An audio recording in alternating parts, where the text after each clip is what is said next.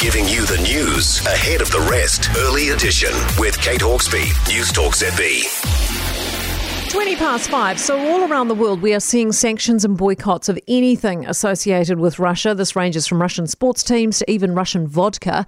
But with this backlash towards Russia, could Russians here in New Zealand take a hit themselves? There was that incident in Christchurch where a shop selling Russian goods was defaced with graffiti. So should we be expecting more of that? Race Relations Commissioner Meng Foon joins us. Morning to you.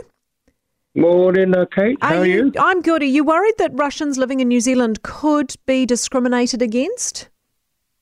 Well, it has actually happened, and may I say that probably 99% of all immigrants actually that come to New Zealand come here for a reason or another, and one of the main reasons is to actually find a better life here in New Zealand and to adhere to the values of New Zealand in terms of democracy, safety, human rights, Bill of Rights, and all those good things that we enjoy, and more particularly the environment, and lots have come here for their children, like our parents. And so, unfortunately, there's a few naughty people that have violated other people's rights, and we feel sorry for the person in Christchurch. It's estimated about 15,000 Russians live in New Zealand, which is a decent amount. I mean, and you're right, not fair to pick on them for something their government's doing that they likely don't even support. What kind of support's being offered for Ukrainians and Russian communities in New Zealand who may be distressed by what's happening? You know, how can we make sure that that tension isn't reflected here in New Zealand?